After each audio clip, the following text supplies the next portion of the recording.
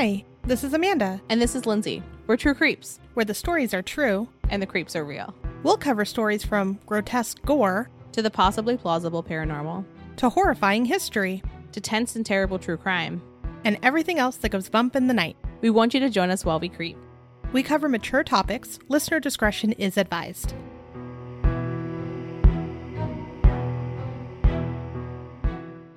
Hello, everyone. Today, we are going to talk about Samuel Little, and he committed murders in 29 different cities, Woof. in 19 different states, and it was over the span of 50 years.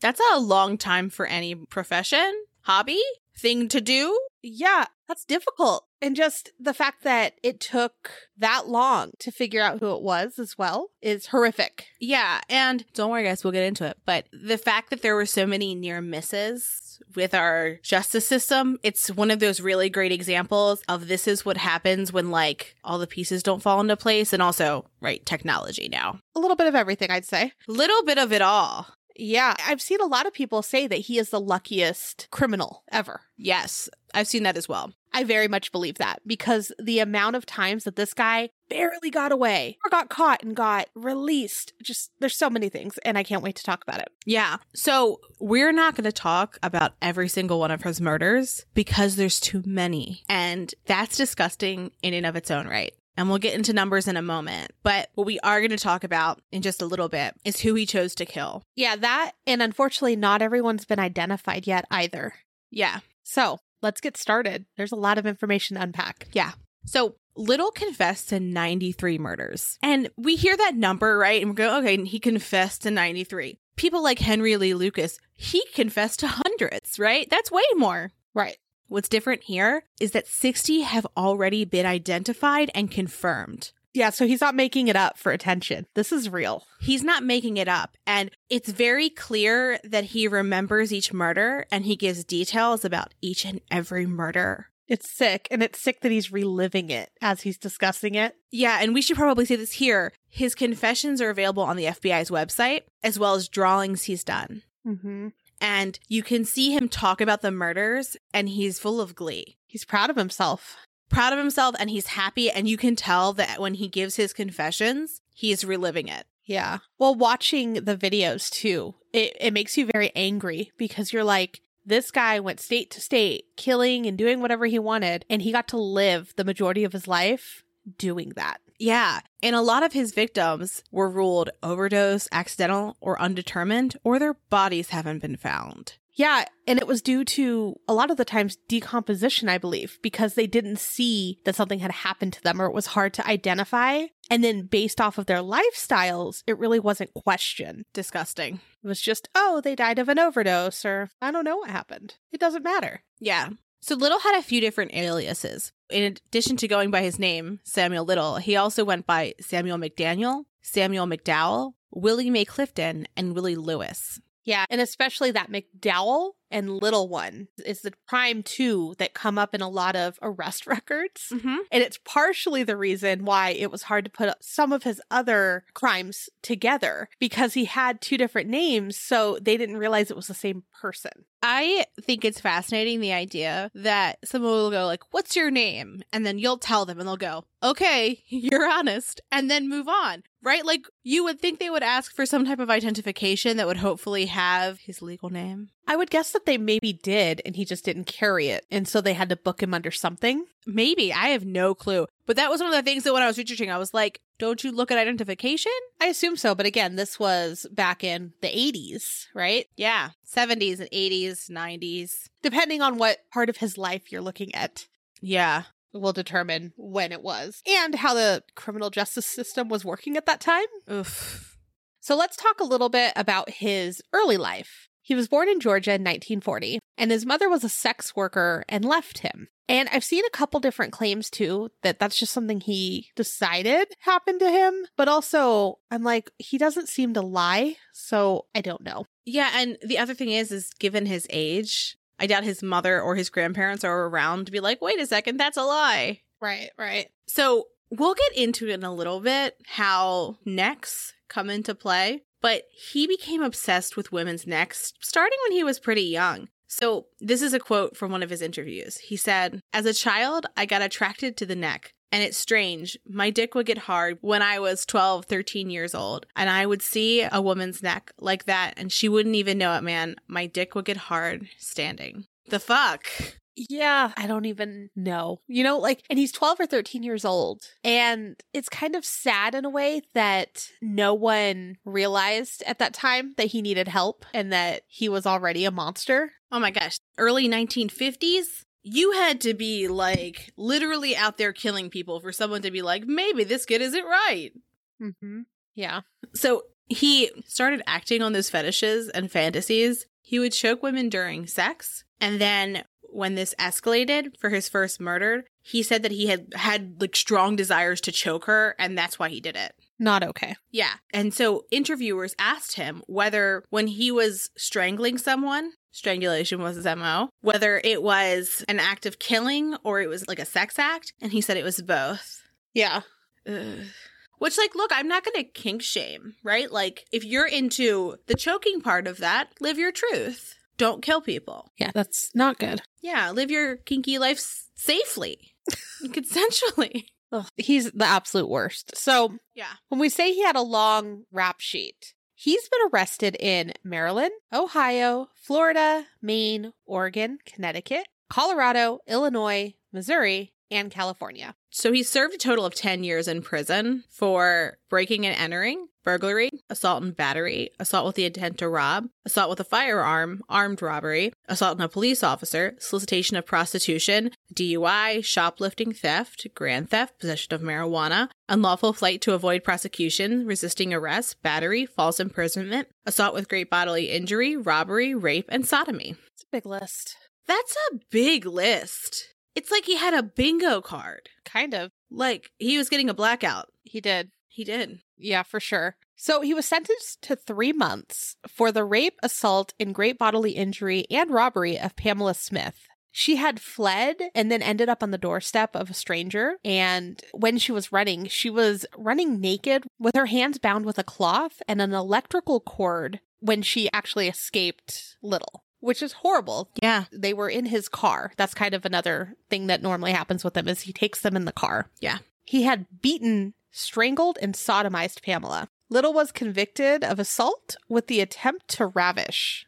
What a silly name for a crime. It sounds like it's from the Victorian era, right? Very weird. So he only was sentenced to 3 months for this. Blink, blink, blink. 3 months. Yeah. So he served 3 years for robbing a furniture store. But 3 months for the rape, assault, and great bodily injury and robbery of Pamela Smith. Look, Amanda, we do some true crime research on the show sometimes. And this is not the first time we've seen a shameful amount of time served for violence against women. Mm-hmm. And this is going to continue with him. He gets away with so much. And I feel like as he was going through all of this, he felt untouchable, right? He could do whatever he wanted, and all he was going to receive was essentially a slap on the wrist. Go to jail for a few months, have a place to live, and then get out, keep going. I mean, it's baffling. It's more egregious when you put robbery next to this like sexually violent crime and say like, our justice system seems to care more about property than it does people. That's a problem. Yeah, and this is evidence of it. Yeah. So we've already touched on it, but what exactly was his MO? So it was manual strangulation, and that's also one of the harder things to identify as well. And then on top of that, he also knew the legal system pretty well because he had been around it since around age 13. It started very early. Yeah. And we haven't mentioned it, but he had a photographic memory too. Yeah. And he was like very, very smart. So he wasn't just in it. He was also like absorbing what was happening around him. Mm-hmm. Yeah. He also, like we mentioned, he moved around quite a bit. He changed his names. And also, he traveled with a handy alibi witness most of the time. Super helpful. Right. And we'll talk about some of the ways that they've come up. But they would vouch for him. And then he'd get away with it again. So he purposely chose people that he didn't think would be missed.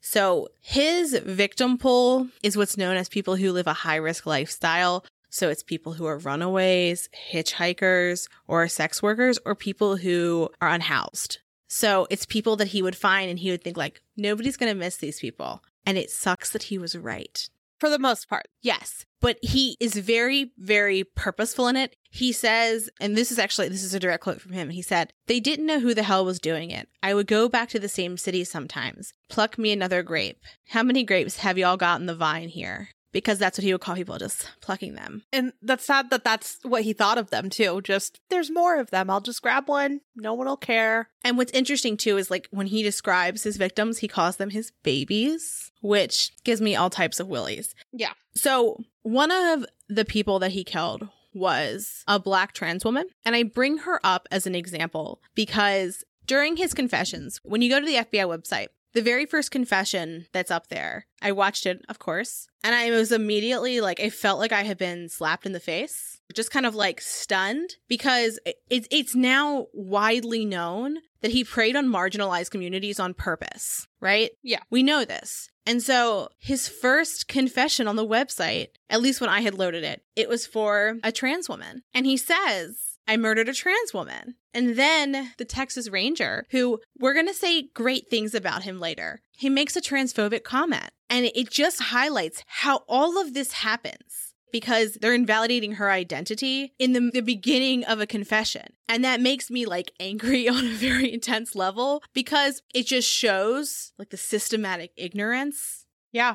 And continued marginalization of these communities, even by law enforcement now. Mm-hmm. So he talked about the murder of Marianne, and he talks about where he met her, what she was wearing, what they did, how he murdered her. And the ranger says, so she was a Black man dressed up as a Black female. And you just want to slap him. And I just want to slap him. And I also want to say law enforcement needs to do better. Oh, yeah, that's a given. Yeah. Just better. All people, not just people who have your same shared experience. And it makes me, I'm like trying to like channel my words eloquently here. It's understandable. Yeah. It's maddening. Little says trans woman. Yes. And then he could have let it go there. He could have been like, oh, tell me more. But instead, he had to make that comment. Yes. And it wasn't necessary. Yes. That's exactly right. And the serial killer should not be the more culturally appropriate person in the room. They shouldn't be setting the tone for being a decent human. So I think this is the best snapshot into how he got away with this for so long. He picked his victims on purpose. He even said that he did not go to rich neighborhoods and take white girls because he knew that they would be investigated. Like, I'm shaking mad, right? Because that shouldn't be the world that we live in. It shouldn't, but it still continues today. It still continues today. And we're going to talk about a few different of his murders and attempted murders as we continue on. But it's really important to note that the people who we're talking about largely are the people who we have information on. Yeah. And that there's information out there on many of them, but it's not equal. Not at all. No. And you would think that for America's most prolific serial killer, there would be more. Mm-hmm. And some of it is because of their families of the missing women who pushed. Yes. Until someone took notice. Yeah. So on September 12th of 1982, a body of a beaten and bruised woman who was nude was found in a hayfield by farmers. She had only been there less than 24 hours, and she was identified as Patricia Mount, based off of some old mugshots that they had. Patricia was a nomadic, unhoused woman who was spotted the night before by someone from out of town. Unbeknownst to the witness, they described the person that she had left with and the vehicle that she left in, which was a station wagon, and it matched Little's. When law enforcement interviewed Samuel Little at a Mississippi jail, he showed no remorse, and he denied ever seeing Patricia. During the trial for Patricia's murder, Little admitted that he had danced with her. So what had happened when they had found the body is they found a hair, and it matched Little's. And what his story ended up being is, yeah, we danced, but that's it. I didn't see her afterwards. And he got acquitted. Blows my mind. I just can't believe that he got so close here, you know? And then it's like, no, not me. I just danced with her. And I went down a rabbit hole about hair evidence. Mm-hmm. And it's not a good trail normally because hair falls off so frequently. Yeah. And you can pass it along so easily. And then also the person that you pass it to can also pass it along. Yeah. Well, also, the other part of this that I find confusing is there's a witness that says she got into a car. And were they dancing in his car? Is that where he was saying they were dancing? Because if not, then that contradicts a witness testimony. Yeah, and I want to say that witness changed a little bit during the trial. They changed what they had said. Well, and also we'll see this trend, but we're going to have witnesses that are part of the same population of people of Samuel Little's victims, right? Yeah. So they're people who are unhoused, they're sex workers, they're people who have addiction issues. And so they aren't seen as credible when they get into the stand. Exactly. Yeah. Ugh. So it's horrifying that if everything would have been put into the right place for this trial, he maybe would have been behind bars. I'm not saying forever, not for a long time, because I don't think that they were doing everything correctly. But let's say they had. At least he would have been behind bars for a while. Yeah. And maybe it would have stopped from these additional ones. Yes. This tactic and also this luck would continue after this. His luck is actually maddening. Yeah. Yeah. No one this terrible should have this much luck. Right. Well, I watched a couple of the documentaries on him too. And as law enforcement and all the behind the scenes people are talking about it, you see it too in their faces where they're like, and then this is where the ball got dropped here. This is where one of the witnesses changed their story and they couldn't use this. And you're like, how does this happen to him? Over and over and over again. Yeah. Yeah.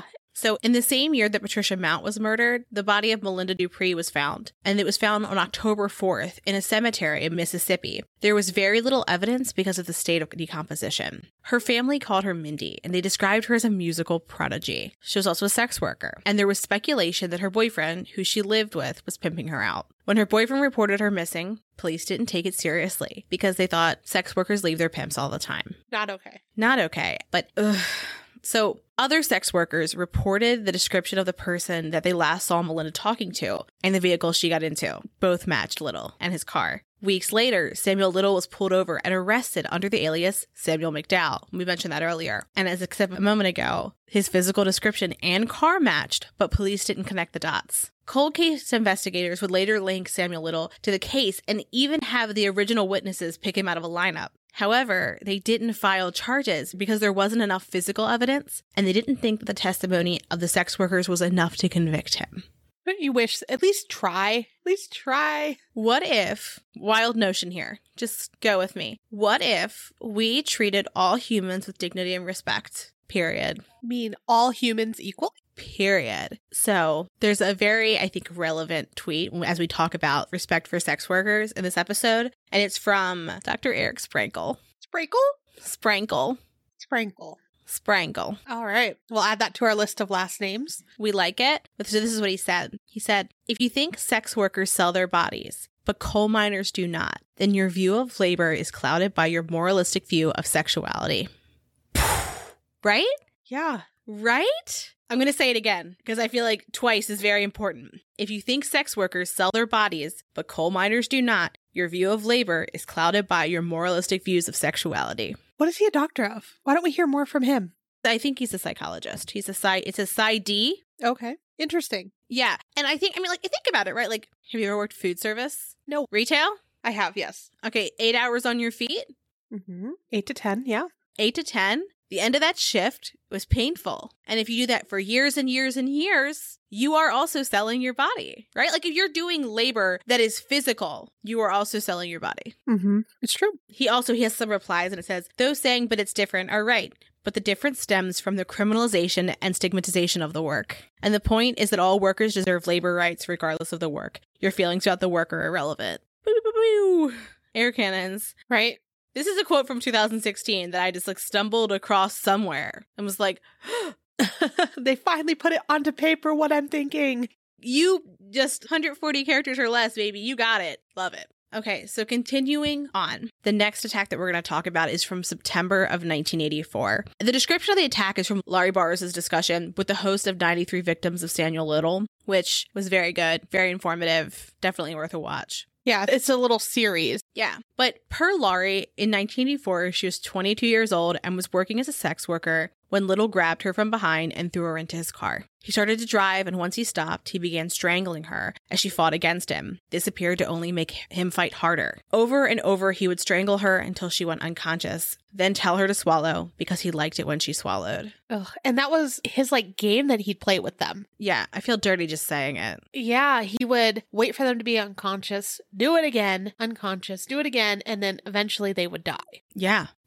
And so after doing this over and over, he pushed her out of the car because he thought she was dead. And she laid there still, playing dead, for over a half hour. I'm assuming scared he would come back. When she finally got up, she found a payphone and she called her friend. She called the police at the advice of her friend and gave a description of Samuel Little and his car. It makes me sad that her first call was to the friend Mm-hmm. and it wasn't, let me call the police for help. Yeah. It makes me sad just imagining how she must have felt that no one was going to help her other than her friend. Well, and I think it kind of highlights the fact that she knew what the police thought about her. Mm-hmm. Yeah. And her interviews, too, are heart-wrenching when she discusses what happened to her. And for one of the interviews, too, they brought her back to the scene. Oh. And I feel like she wanted to just overcome what had happened to her. Yeah. But you see it in her face and it makes you really feel for her. Yeah. Okay, so fast forward a little bit. A police trainee, his name's Wayne Spees, was working the graveyard shift, and he decided, because they had some time, to take a drive out to the spot where Lori had said the attack occurred. And again, he's a trainee. He's just let's see if someone's here. Maybe someone will come back. Upon arriving to this area, which was isolated, there was a car there. There was someone there. And what Spees saw is a man with bloody scratches on his neck without his pants on jump out of the car. And the car, by the way, matched the description that Lori had given. And he's kind of fiddling with his pants and putting them back on. The bravado of returning again, mind-blowing. Again, untouchable. He just felt I'm just going to get away with it. It's fine. I'll do what I want. Yeah. So the man that got out of the car starts talking to the police officers, right? And what he says is, oh, so sorry. I had a fight with my wife and we're making up, or something along those lines, right? Also, just as a general note right here, in the history of America, a relatively recent notion that you can rape your wife. Because before it was if you raped your wife, it wasn't rape. Some marriage ceremonies still talk about the wife being a possession in a way. Yeah. It's cringy when you're at the wedding and you're you're agreeing to this. You're okay with this? Yeah. Anywho, please continue. Sorry, I just thought that was a good point. The fact that he was it's fine that what I'm doing. She's my wife. Right. Well, he says that they were making up. So I believe he was oh, we're consensually doing something in the back seat. But upon further investigation, thankfully these cops weren't just oh, okay, good night. Yeah.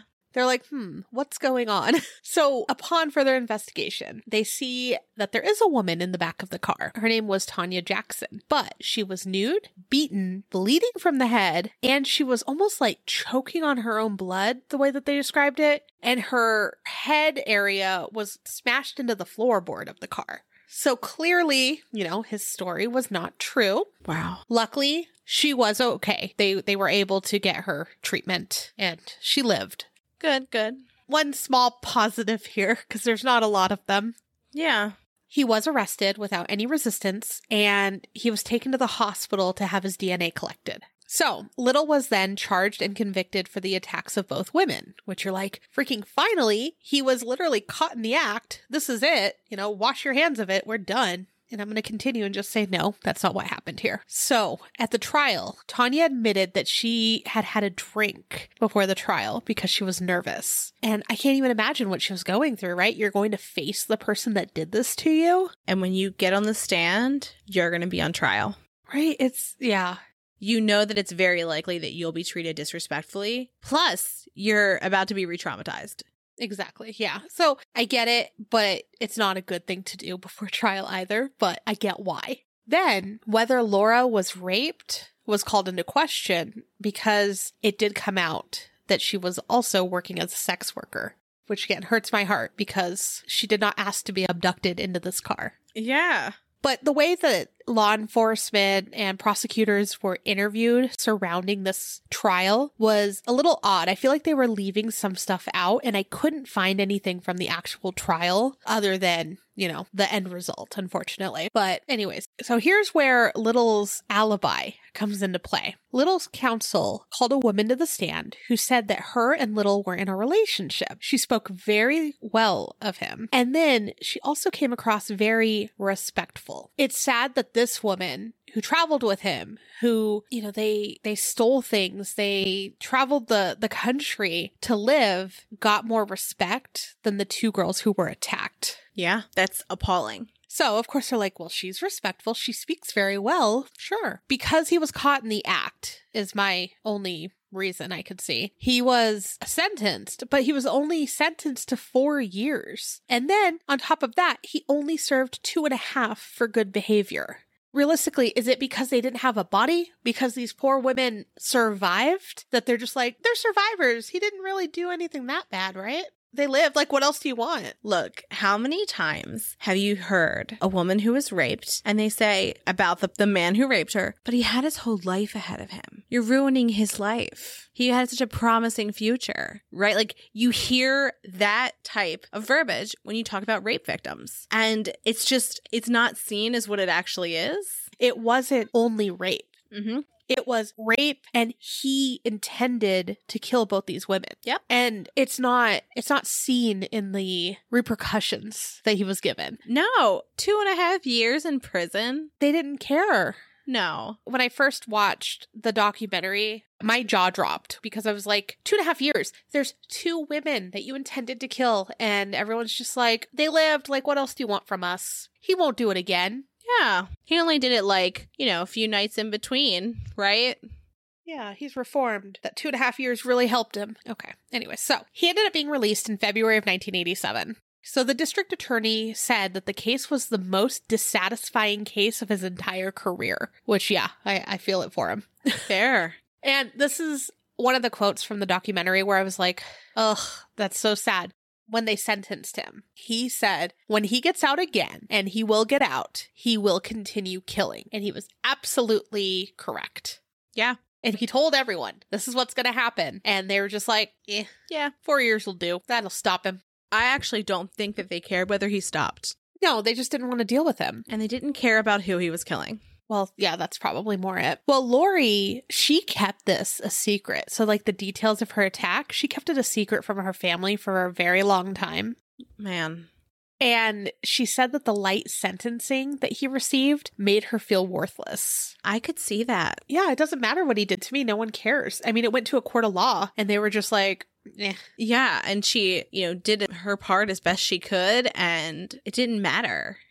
Yeah. Her story gets me when she talks. Yeah. So this is the one itty bitty tiny little thing that was good that came out of this. His DNA that they collected at that hospital was added to CODIS after Lori's case.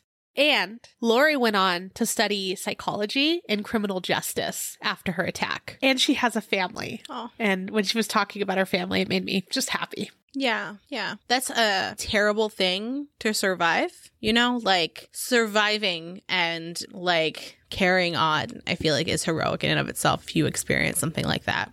So let's move forward a little bit more. We're moving into 1989 and we're in Los Angeles. So in August of 1989, Audrey Nelson's body was found in a dumpster. She had been severely beaten and her stomach had been crushed. There were clear indications that she had fought back by scratching her attacker. So the next month, in September of 1989, Guadalupe Apodaca was found surrounded by trash with strangulation marks on her neck. DNA was collected from Guadalupe, and DNA was also collected from Audrey. But the murders both occurred 5 years before DNA testing was revolutionized. So these were all in a very small area. Yes. You would think that if you were the police officer collecting this data and information, that's a small area, right? Mm-hmm. Well, but again, they just thought overdose or who knows what happened. So in 2012, the LAPD entered the data they had collected in both Audrey and Guadalupe's murders through CODIS, and they found a match to Samuel Little. DNA was collected from Audrey's fingernails and from fluids that were left on Guadalupe's shirt. And that's the DNA they would eventually run through CODIS. The LAPD then found a third unsolved murder where Samuel Little's DNA was a match. It was the 1987 murder of Carol Elford. Her body had been found in an alley 1 mile from Guadalupe's. Such a small area of women being found. Yeah, you would think they would go, a lot of women are dead around here. This seems strange. Well, and for Carol, hers was 87, and Audrey and Guadalupe were 2 years later. So he probably made a nice little circle back around, back to the LA area. Yeah. It was like, I'll pluck another grape, right? Ugh. Because I got away with it again. Oof. It's sickening. It's horrible. It really is. And they had to think of their families. They had to sit from 89 all the way to 2012 for them to go, finally, we have the person who did this. They're actually the reason he was finally caught for good. Yes. And it's all because of DNA evidence years later, which reminds you of other ones, yeah? Yeah. And recently, who'd we just talk about where DNA evidence came full circle? The Murder of Kay Day by James Dye. And we talked about them in our second True Crime Digest. Yeah. So it's nice that years later we're finding these people, but also I just think of the families sitting and waiting, for that long. Yeah. And fortunately, for the murders of Guadalupe, Audrey, and Carol, Little was convicted and sentenced to life in prison. Yeah. And then that's where we found more of his confessions. Yes. But between all of this, from 87 and 89, where he killed these women, in 1994, he was still killing. So in February of 1994, the body of a woman was found in a vacant lot next to a fence. At first, police were having a hard time identifying the body because of the level of decomposition, but her fingerprints were matched to Denise. So her name was Denise Brothers. There was no forensic evidence found on the body, but her cause of death was ruled a strangulation. One of the police officers working the case, Sergeant Snow Robertson, knew the family, and he did everything he could to try to find out who murdered her. And can you imagine, working a case and then being like, oh my gosh, I know these people. At one point, here's where kind of hurts my heart again. Little was brought in because witnesses ID'd him, but he said that they had sex and that he didn't hurt her. He consented to a search of his vehicle and a polygraph. He was later released. I want to touch on his car real quick because his traveling alibi is what I'm going to call her. She was said to have cleaned his car several times between this, where something would happen and she would clean up the car really nice. And so he was very confident that they weren't going to find anything. So I'm assuming that's why he's just like, yeah, sure, search whatever you want. Do you think that she enjoyed his killing as well? I think it was a convenience thing because from what I understand about the relationship is they would travel together. They would steal things to survive. They would, steal things to sell. And that's how they made their money to be able to stay in multiple places. And I think it was just, you do your thing. I won't ask questions. I'll do mine thing. Don't ask questions. This is just for us to get by. I don't know. I want to think that was it, I guess. Maybe it's just me hoping to see the best in someone. I guess here's my thing, right? I love my husband, but if the car comes back and it's clear that somebody was murdered, I will be asking questions. I will be asking a lot of questions. And I have way more loyalty to him than I would imagine you would your crime partner. You know what I mean? Anybody can steal stuff and sell stuff. Maybe not well. Yeah, because technically, wouldn't she have fit into his victim pool? His go-to? Yeah, we don't know why she was there. But I do hold her responsible because if she hadn't lied about being an alibi, then many people would still be alive. Yeah, and at one point, too, one of his other alibis that traveled with him spoke up. And then guess what? He disappeared before the trial. Don't like that. Don't like that. But back to Denise Brothers. So he was released. Again, he was pulled in, released, as usual, got away with it. As he do. Robertson entered the data about the murder into VICAP. 20 years later, an FBI crime analyst, Christy Palazzo, and DNA scientist, Dr. Angela Williamson, worked together to find similar cases to those that Little had already been charged for. They are some kick-ass women, by the way. Like, I want to, like, hug them and high-five them. Yeah, watching them speak, and they're like, I feel like they're like Garcia in their little, like, cubicle together, and they're like, hey, check out this one. And she's like, wait a minute, I remember a case I saw 14 years ago. Hang on. And, like, I feel like that's the level of what they were doing. Watching them speak, I was like, I want to know more about them. Where's their TV show? Because I just want to watch what they do for a living. Palazzo worked out a timeline of where Little had been over the years and figured out his victim type, the method of killing, everything. Kind of put it all together. Garcia did. That in and of itself seems extremely difficult because he bounced back and forth. He was probably doing a lot of like paying in cash and things like that. So I'm sure that was a very, very difficult timeline to run. And what's interesting, too, is when they originally wanted to arrest him in Los Angeles, they couldn't find him. No. And imagine, he just had his car, he traveled around. There's no way of easily finding him. And so I believe the LAPD reached out to the FBI and they found that his Social Security checks were being deposited in Louisville, Kentucky. And so they traced him that way. They traced him like from his like legitimate money that was coming in. And I was like, oh, that's brilliant. That wouldn't have even occurred to me that you are going to go find this senior citizen serial killer.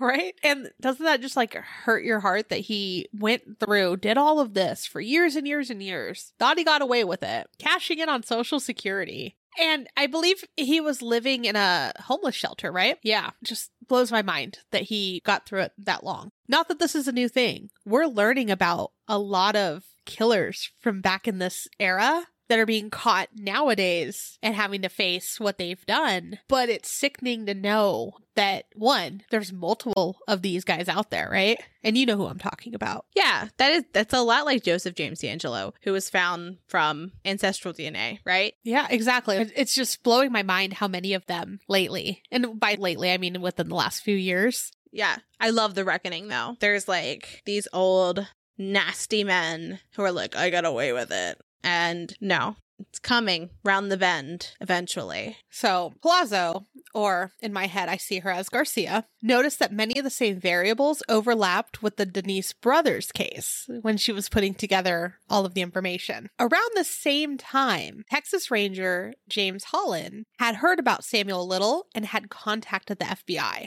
Ranger Holland was well known for his ability to draw confessions out of murderers. This is the one we were talking about in the beginning, by the way. Transphobic, but good at getting confessions. Yeah, he gets on their level when he talks to, not saying that not that comment, but everything else, the way that he's able to get confessions out of people is exactly. He tries to kind of have something in common with them, and he brings them offerings and stuff too later. So Palazzo and Dr. Williamson suggested that Denise Brothers may be one of Samuel Little's victims because the murder was in Texas. That was how they like got him into the case, right? Because they were like, oh, here's a Texas one for you to look at. Because they had to have a reason to bring him in. Exactly. Yeah. So Officer Holland recorded the confessions that he got from Samuel Little, and the two developed kind of an interesting bond. Little called Ranger Holland Jimmy, and he called Little Sammy. And like I mentioned, Holland would bring him goods, like to get him to talk. He'd bring him like pizza, Dr. Pepper. There was a whole list of random things that he liked. And he's also the one that got Little the art set so that he could draw the victims. Yeah. And because he has a photographic memory, he can remember what each of them looks like. And he's pretty decent at art. So it's a decent likeness of the women that he had murdered. The sick, horrible thing about it is as he's drawing them, he's like reliving these murders. Yes. So you kind of ask yourself, like, do we give him these supplies and allow him to continue doing this so that we can get justice for the families that are sitting there waiting, or for the people that don't know where their family member is and don't even know that they're dead yet, right? Or do we not let him do that because then he's like reliving his sick fantasies? I think that he was going to relive it either way, and at least this way, some people can get some closure. Like, he was going to be a sick fuck either way. But he's enjoying himself. He's finally behind bars, and he's still enjoying himself. And that just made me so angry that this guy always wins. Yeah, fair. Yeah. And so like Amanda said, 60 victims have been identified of the 93. And that's in large part due to some of these drawings. I will note that Samuel Little did pass away last year. So in 2020, at the age of 80 years old. Woo! Another good thing about 2020. It's good, but then also you kind of wish that he was alive for when they're identifying some more of these victims so that the families could get a little bit more information if they needed it. I mean, they have it on record, all of the ones that he's described, so I'm sure a lot of it's there. But what if there's another question that comes up and now they can't ask it? And that's also partially why I'm so angry that he got to live out all of his life and then just spent the last part of it behind bars, where he should have been answering to these families during that time, you know? But what is interesting, though, is that we've still got 33 victims that are unaccounted for. And so folks are still investigating this. If you go to the FBI's website, you can see the photos of who's unidentified. We'll have a link to that on our website, as always. And then also, we'll have them in our True Crime Digest as we continue on, as more people come forward thinking that like perhaps this is their family member. But in February of 2021, an article was released about a woman who was potentially one of the victims that was unidentified. And so although this came out in February, police did talk to him before he passed. So Zena Jones disappeared in 1990 in July. Her sister, Vicki Weddington, was sure that her sister wouldn't have just up and left because she had a 5-year-old daughter. Yeah, there's no way. Yeah, but because she had a drug addiction, police were like, she's a runaway. Oh my gosh. Right? When the images of the women that he had murdered were on the news, Weddington recognized one that looked like her sister, Zena. Just finding a picture of your missing sister on a victim list or a victim caricature, in a sense. Yeah, and it's horrible, but also some closure, you know, like knowing. So the Memphis County District Attorney's Office and the Memphis police met with Samuel Little in prison. Samuel Little said he had strangled a woman on Crump Boulevard in Memphis in the mid-80s to early 90s, and then she was dumped in a lake. His description of the woman that was pulled from a specific lake matched the clothing perfectly. And I believe they're still determining whether it's her. I mean, if he described her, his memory, he knew. I think when they talked to him a lot of the time, he couldn't remember years, but he could remember distinct things about the women. And this story right here is the reason why I'm mad that he's dead, though. Because they did go back and they asked him follow-up questions. There's going to be some where they're going to go, you know, this little piece of detail is still up in the air, and he'd be the one to be able to answer it. You're right. Yeah, you're right. That's true. That's very true. And I mean, I find in this case, Samuel Little is a monster, right? Like, hands down, no question. But it's also monstrous what he got away with. He took a flashlight and just pointed it like, here are all of the weak spots in your justice system, and I'm going to take advantage of them and kill for years and years and years and years. And get caught sometimes. And get caught, and you just won't care. It's disgusting. It is disgusting. So this is Samuel Little. I'm surprised that he's not talked about more, because I remember when he died, it was all over the news. You saw it, but I don't hear his name when people talk about many serial killers, and he is one of the absolute worst. Yeah, I mean, he's America's most prolific serial killer. And the fact that people don't know who he is, it blows my mind. Like, I was talking to like a few different friends who were like very interested in true crime and know a lot. And I was like, do you know who Samuel Little is? And they were like, no. And it wasn't surprising, right? Like, I don't think it was until I was like researching for like show topics that I came across him. Then I was like, why aren't we all talking about this? Why isn't this pushing for, you know, parole reform, sentencing reform? Like, there's so many things that you should look at this and go, this system isn't right. It's broken. Exactly. No, that's absolutely true. And I will say, you know, we've come some way since a couple of the sentences that he received, but not all that far. Yeah, not far enough. Not far enough. Yeah. So we'll post some of his pictures of the women. Tell us what you think about his luck. What are your thoughts? Now, before we end the episode, we do want to touch on a couple of housekeeping things. For those that have written us reviews, we love you. Thank you so much for what you're doing for us. It helps us grow. For those that are thinking of leaving a review, we would love if you'd take a few minutes and do so. You can leave reviews on iTunes or on Facebook. And if you do choose to leave a review, please take a screenshot and email us your address. We'd be happy to send you a True Creep sticker. Our email address is truecreepspod@gmail.com. Yeah. Also, we recently started a Patreon. We've got 4 different tiers starting at $1. And if you're one of our patrons, you get access to the Bat Bonfire, which is our Patreon-only Facebook group. Yep. And just today, they got a little insight on one of our episodes before anyone else. Just saying. Bat Bonfire. Yeah. The Bat Bonfire is going to see the future sometimes. Plus there's also some really fun perks in some of the higher tiers. If you're interested in supporting the show, you can go to our website, truecreeps.com, and click the Patreon link. We'll see you next week. Thanks for creeping with us. Bye. Thank you for listening to True Creep. Thanks for listening. For more information on our sources, please visit our website, truecreeps.com. If you'd like to follow us on social media, you can follow us on Instagram at TrueCreepsPod, on Facebook at facebook.com/TrueCreepsPod, and on Twitter at TrueCreeps. We'd love for you to keep creeping with us. So if you like this episode, please subscribe, rate, review, and share the show with your fellow creeps.